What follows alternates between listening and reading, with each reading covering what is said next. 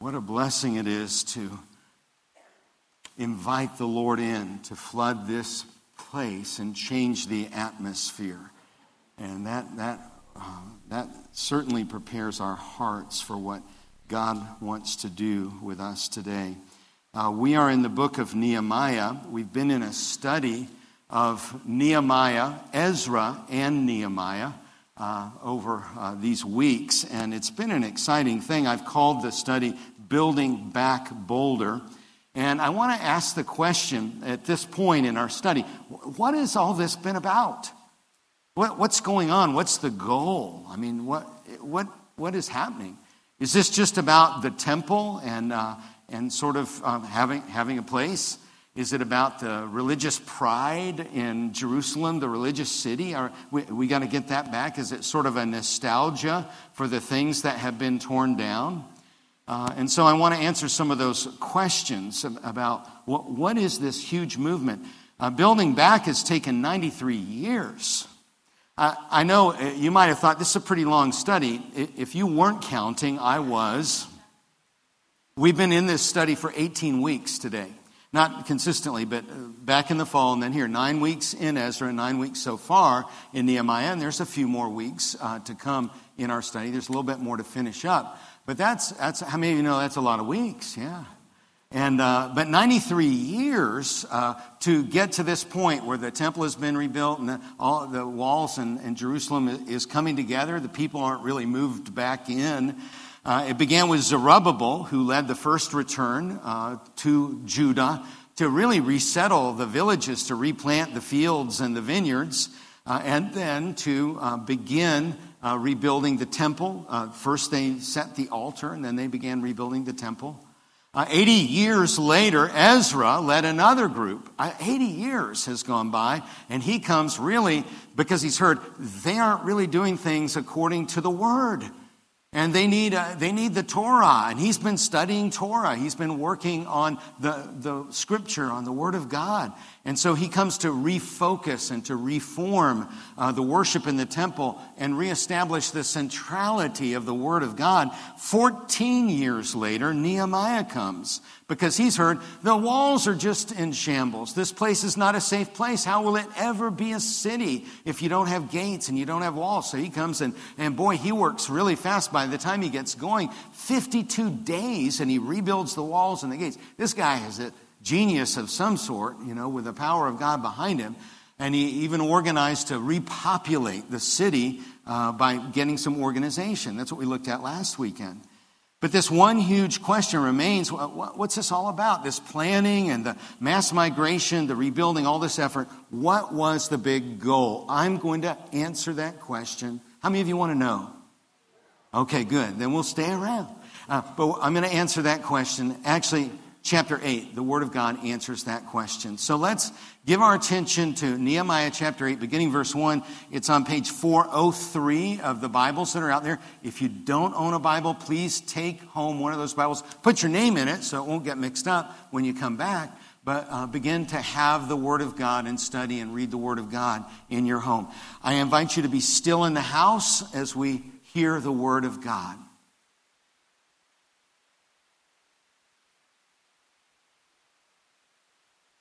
Beginning in verse 1. And all the people gathered as one man into the square before the water gate. And they told Ezra the scribe to bring the book of the law of Moses that the Lord had commanded Israel. So Ezra, the priest, brought the law before the assembly, both men and women, and all who could understand what they heard, on the first day of the 7th month. And he read from it, facing the square before the water gate, from early morning until midday, in the presence of the men and the women and those who could understand. And the ears of all the people were attentive to the book of the law.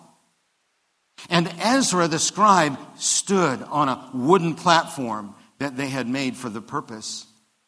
And beside him stood Mattithiah, Shema, Ananiah, Uriah, Hilkiah, and Maaseiah.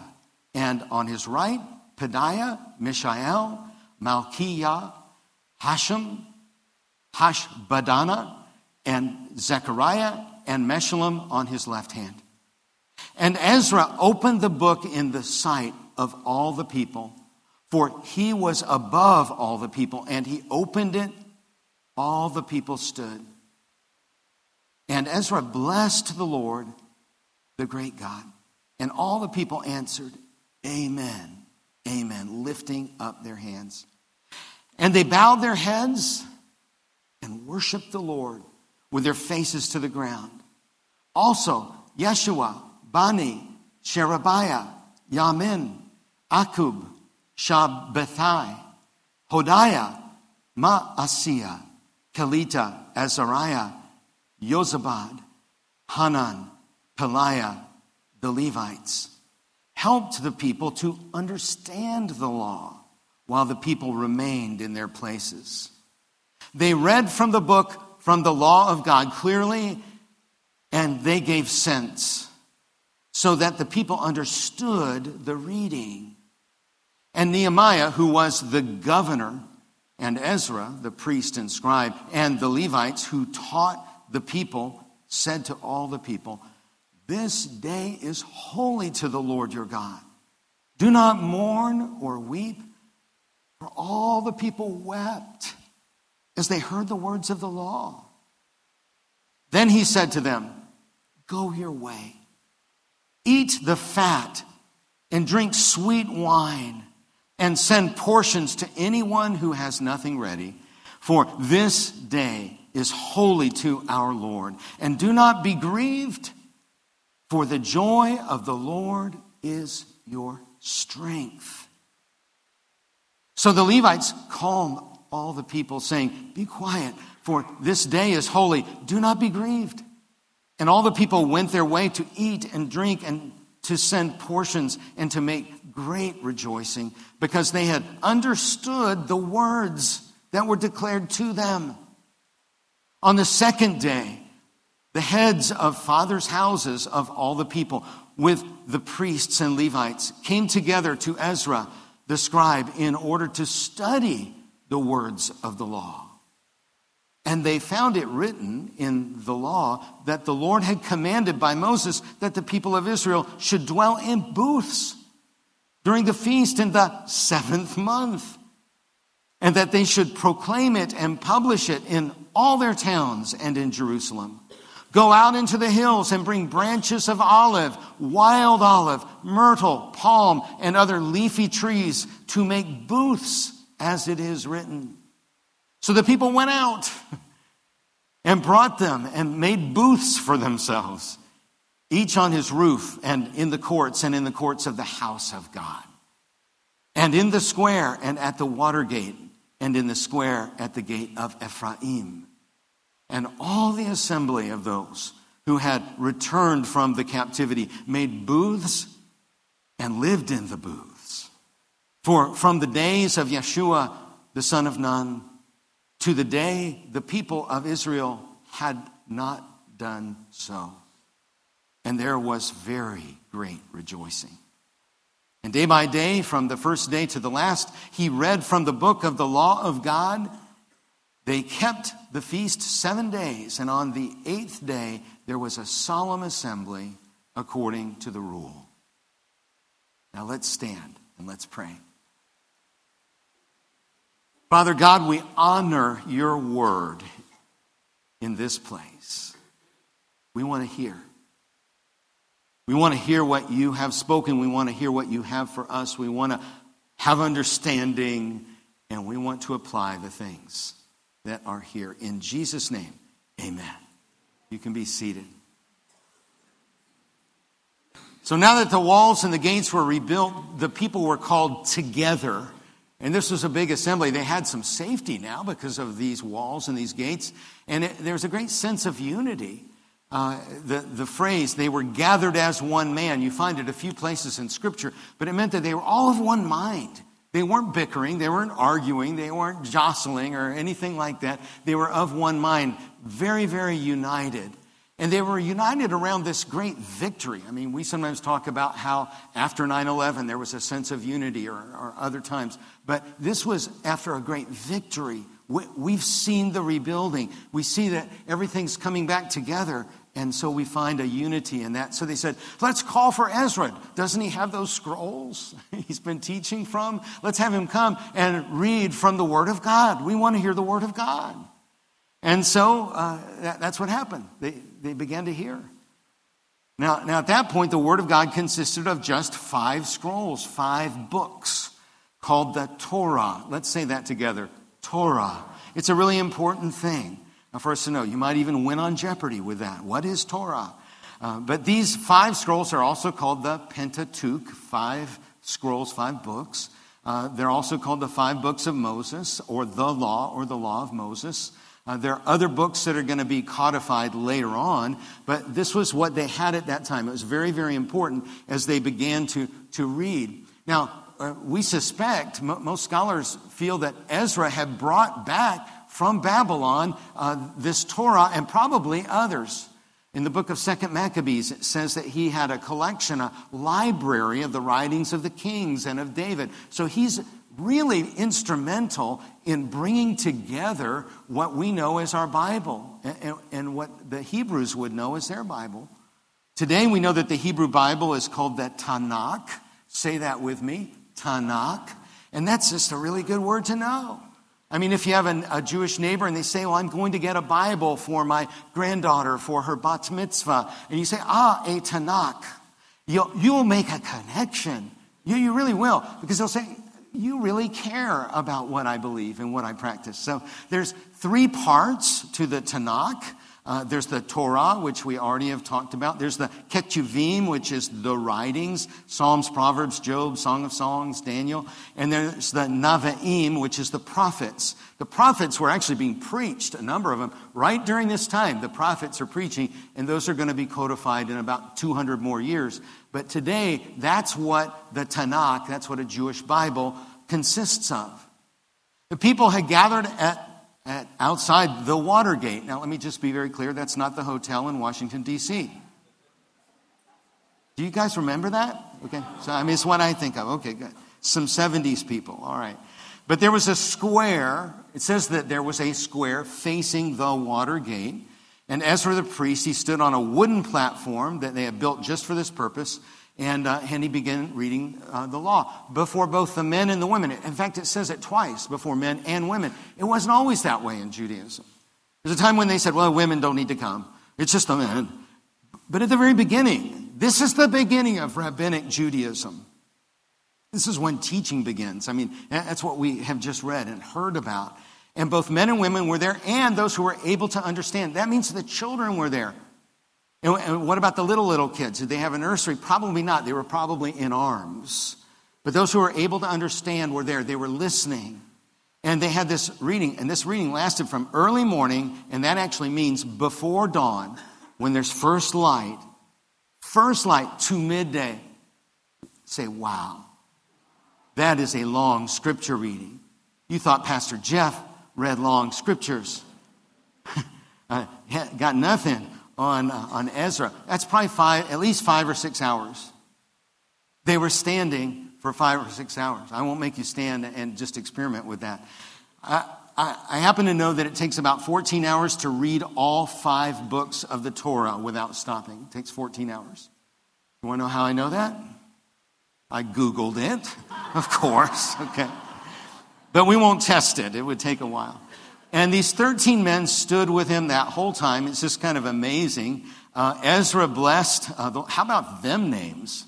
There's some names in there, aren't there? Ezra blessed the Lord, the great God, and the people responded by saying, amen, amen. You want to know where that came from? Some churches, they say, we don't say amen around here. Well, they did then. Amen is a very scriptural response. And then what happened next is just amazing. We really don't want to miss this. The word drew them into worship. And so we want to really understand that relationship of what was happening there. They bowed their heads and worshiped the Lord with their faces to the ground. They began worshiping. And so word and worship go together. Why don't we say that? Word and worship go together. They're not two separate things. They're not two separate parts. They're not two separate activities. And it's really important that we understand that, because sometimes I talk to people and they say, I just want the word, and that worship stuff I don't really care for. That's not biblical. It's not, and it's not authentic. Or sometimes people will say, I just want the worship, that word stuff. Let's have a night with just worship, no word. That is not biblical. Word and worship go together. And we need to understand that. We need to understand that as teams. You know, I was visiting some time ago in a really large church, and the worship was just amazing and wonderful, and they had this great team, and they were going there just worshiping their hearts out, and the people were worshiping their hearts out, and I saw a fellow coming in. I thought, he's a little bit late, you know, because I think the worship's almost over, and he had someone else with him, and he sat down, and we're all standing, and I noticed he's kind of looking at things. He had a guy next to him, and I realized that's the preacher. And he has his security guy next to him, and he's looking at his notes, and he's looking at his watch and kind of seeing, you know, how much longer. And then when it wraps up, he goes up and he preaches. And I just thought, now, I don't know. His heart may have been perfectly right. He may have been worshiping since 2 a.m. It may have been. So I don't want to judge him. But I know I can't do what I'm doing right now if I'm not worshiping with you first. So it's why I'm always here worshiping. If I step out, it's because I got a reason to step out. Worship and word go together. They always go together. And the worship team, I've been in some churches where the worship team or the choir, they disappear and they go off and they're gone. But they don't, well, they did their gig, and now the word thing, that's not their gig. That's not their part. Now, in our church, we have, our team is here 3 times, so they're here one of the times, okay? Just so you know, if you see worship people going out, they're going to a Sunday school class, or they're doing some planning or some things like that. But worship and word go together. It's so critical that we understand that. So these 13 Levites then begin to help them understand the law. These are the teachers. Understanding, it's what I'm doing right now. It is to help us understand the word. How about those names, you know? Hashbadana? You know, if somebody asks you, could you give me a suggestion of a biblical name for my baby? Give them that one, Hashbadana. I've never met a baby or anybody named Hashbadana. But teaching the word is not just hearing the word. We hear it, and sometimes we hear it, and God impresses it into our hearts. But we need to understand it, and that's what happened here. We don't know exactly how that happened. Nehemiah doesn't tell us. Did they stop periodically and say, well, now we're going to have a teaching, we're going to have an explanation from one of the Levites? They may have done it that way. He just doesn't tell us. So they were explaining and understanding. They read clearly and then gave the sense of the reading so the people understood. And as they began to get the sense of what the word was about, and they probably hadn't heard much of the word in their whole lives. You know, that they hadn't, this is a new beginning. They're bringing rabbinical teaching and practice back into Jerusalem. And as that happened, the people wept. They began weeping. When I understand the word, it makes me weep. Now, that can mean a lot of different things. I don't know about you, but sometimes you read the word and it just, the truth of it just makes you weep. And it's with joy. I never realized that. How much God loves me. How much God cares. How much God gave for me. And you weep. It could be also a conviction of the Spirit when you realize, I've been missing the mark. I have not been where I need to be, and the word impacts us, and we begin to weep. And this is happening here. And they're beginning to cry, and they're beginning to weep over this stuff. Sometimes when we come face to face with the word, our unworthiness is revealed. Our ungodliness is exposed. Our failures are uncovered.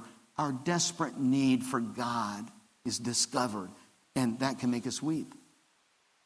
But Nehemiah and Ezra and the Levites, they kind of settled that down. I won't say they rebuked it, but they said, this day is holy to the Lord, your God. Do not mourn or weep. This is a holy day. This is a day for rejoicing, and we don't want to miss that. You know, and I don't think they were just saying, don't worry, be happy, you know, cheer up. It was a lot more than that. Something profound happened on this day. And so Ezra and Nehemiah and the Levites said, don't grieve. Now listen to what they said. Go your way, eat the fat, and drink sweet wine. That means you're to have a feast. You're to have a barbecue. This is more than Sunday lunch. This is a really big deal.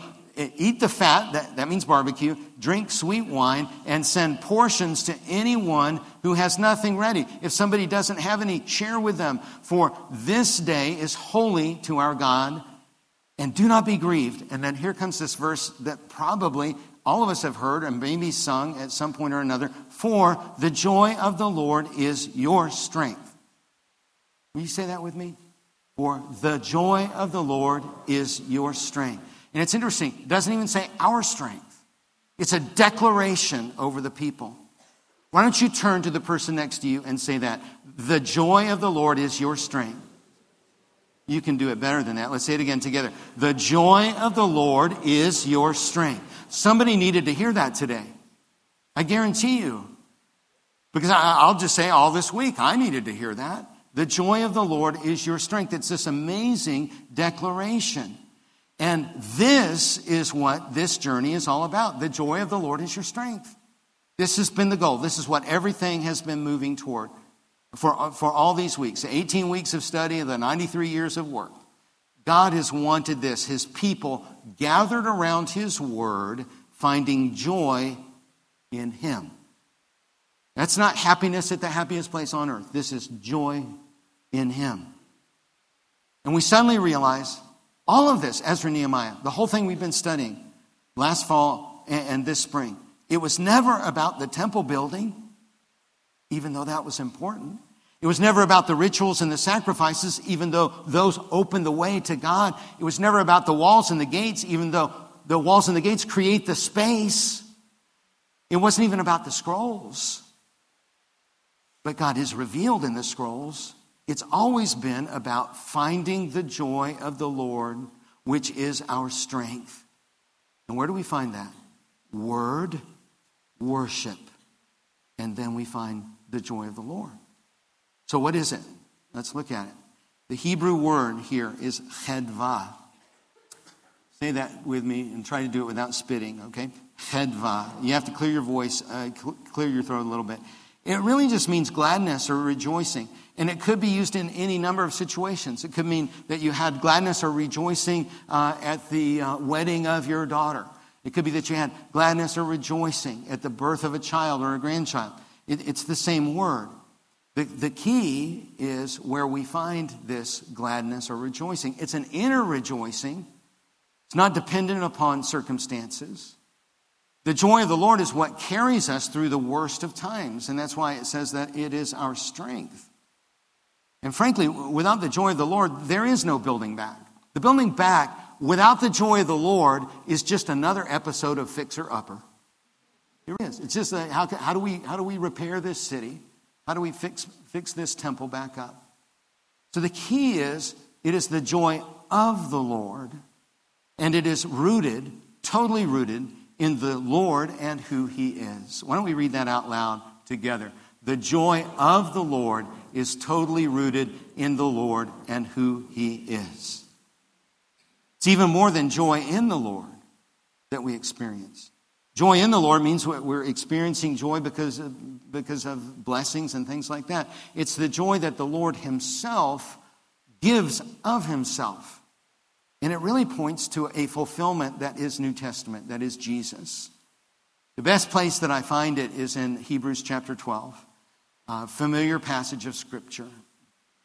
And it describes the great ministry of Jesus. Therefore, since we are surrounded by so great a cloud of witnesses, and I think that included Nehemiah and Ezra and Zerubbabel and all these people, let us also lay aside every weight and sin which clings so closely. Let's get rid of the stuff that pulls us down, and let us run with endurance, with strength, the race that is set before us, looking to Jesus, the founder and perfecter of our faith, who, for the joy that was set before Him, this is the joy, who for the joy that was set before Him endured the cross, despising the shame, and is seated at the right hand of the throne of God. He endured the cross for you. He despised the shame of the cross for you and won this victory for you. That's the strength that he has and that he wants in you. So the joy of the Lord gives us an endurance like no other. This joy empowered Jesus to endure those things, the cross and the shame. And this joy empowers us to lay aside every weight and every sin, the things that drag us down and cling to us. And this joy enables us to run with endurance. The race set out before us. Each of us has a different race. Your race is different from my race. So the joy of the Lord is your strength even, and this is really important to think about, the joy of the Lord is your strength even in hard times, like if you're enslaved in Egypt, if you're wandering in the desert without food or water, if you're in the land of milk and honey with lots of food and water. The joy of the Lord is your strength even if you're in exile in Babylon or you're scattered or dispersed around the world as the 10 tribes were.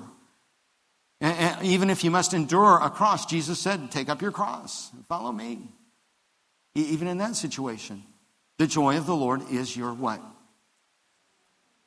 Boy, that's weak for strength. Let's say it together. The joy of the Lord is your strength.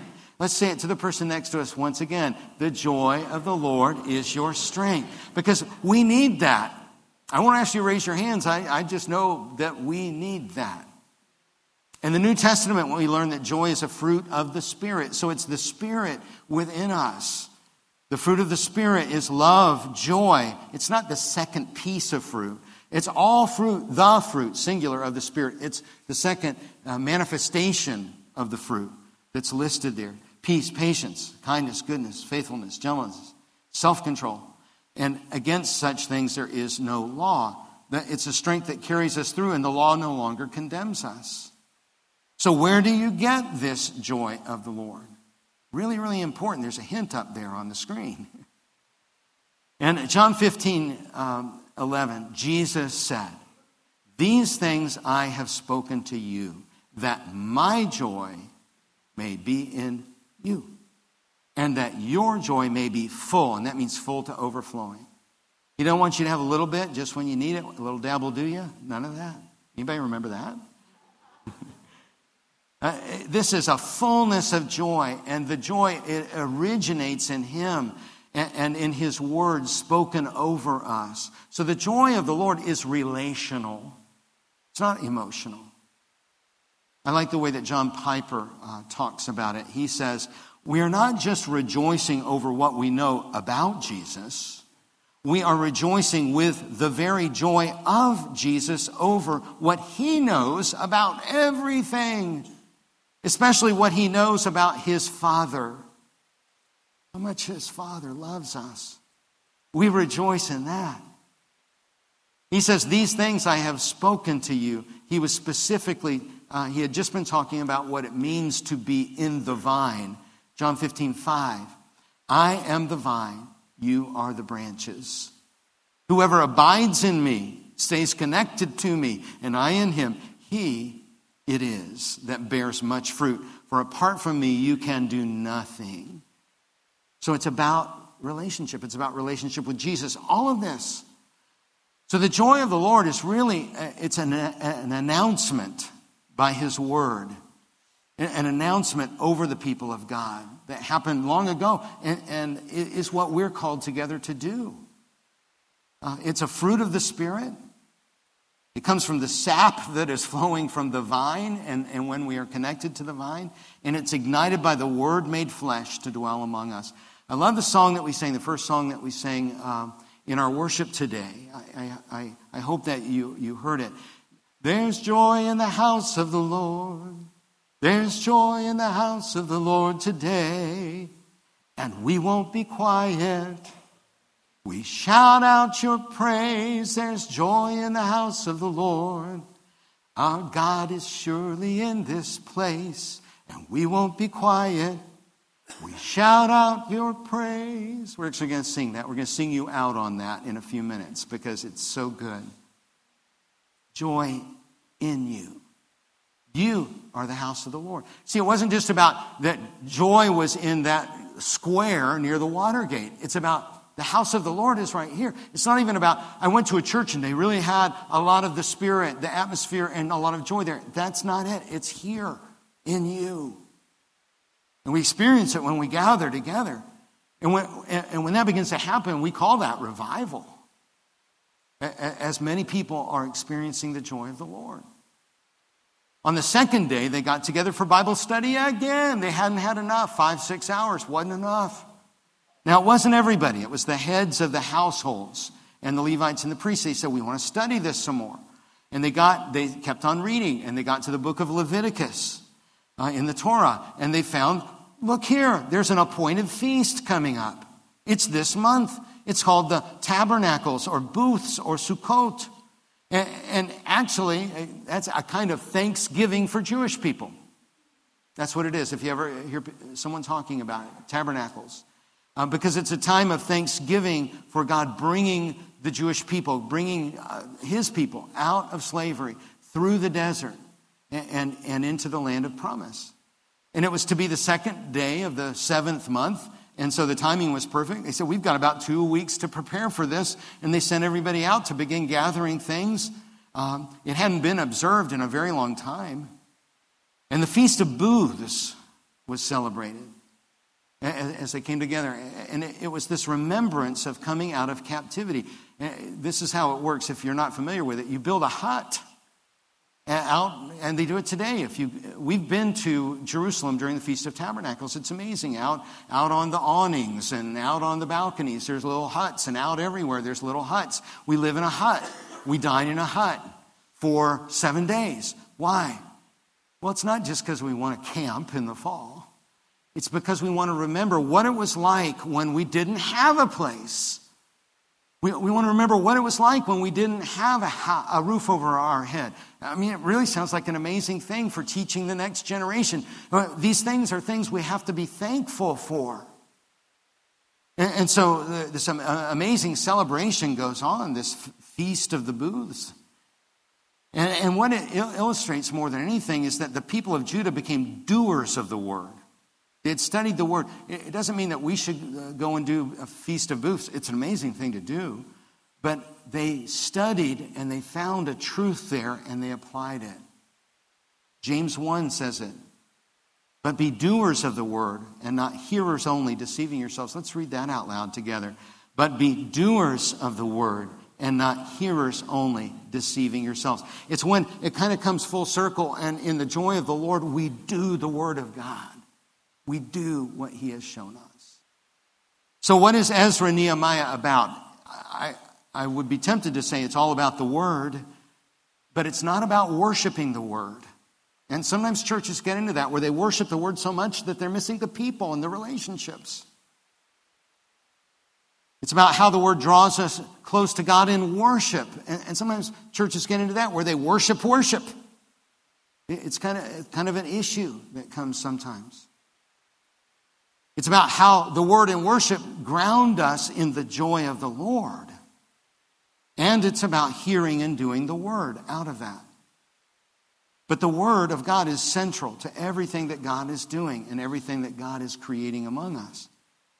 Think about it for a minute. Without the word, we'll never know who God is. You do not know who God is without the word of God. He tells us who he is.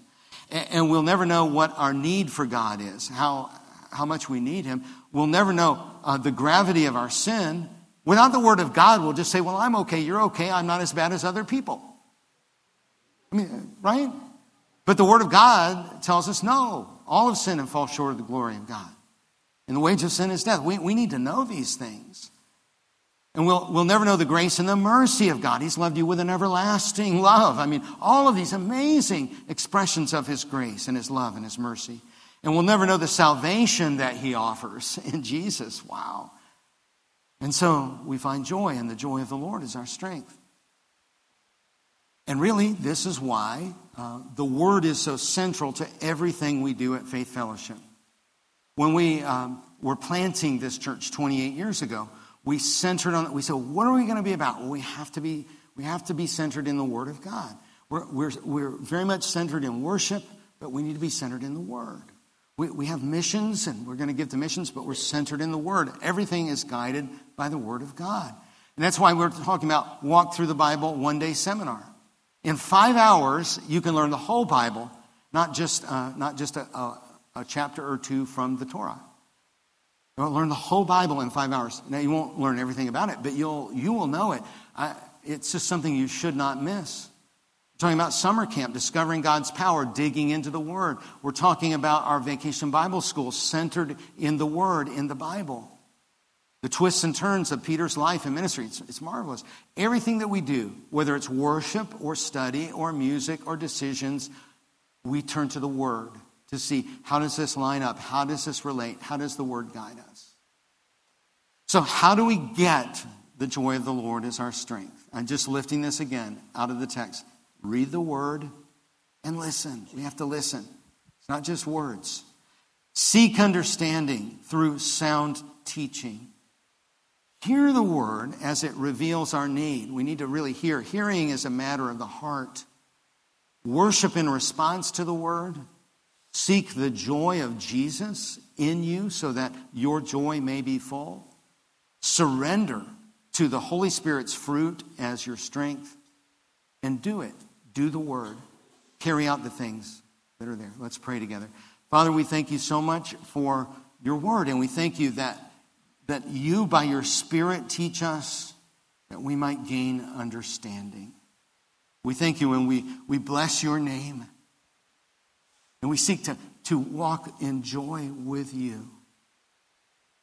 May we be on that journey in Jesus' name. Amen.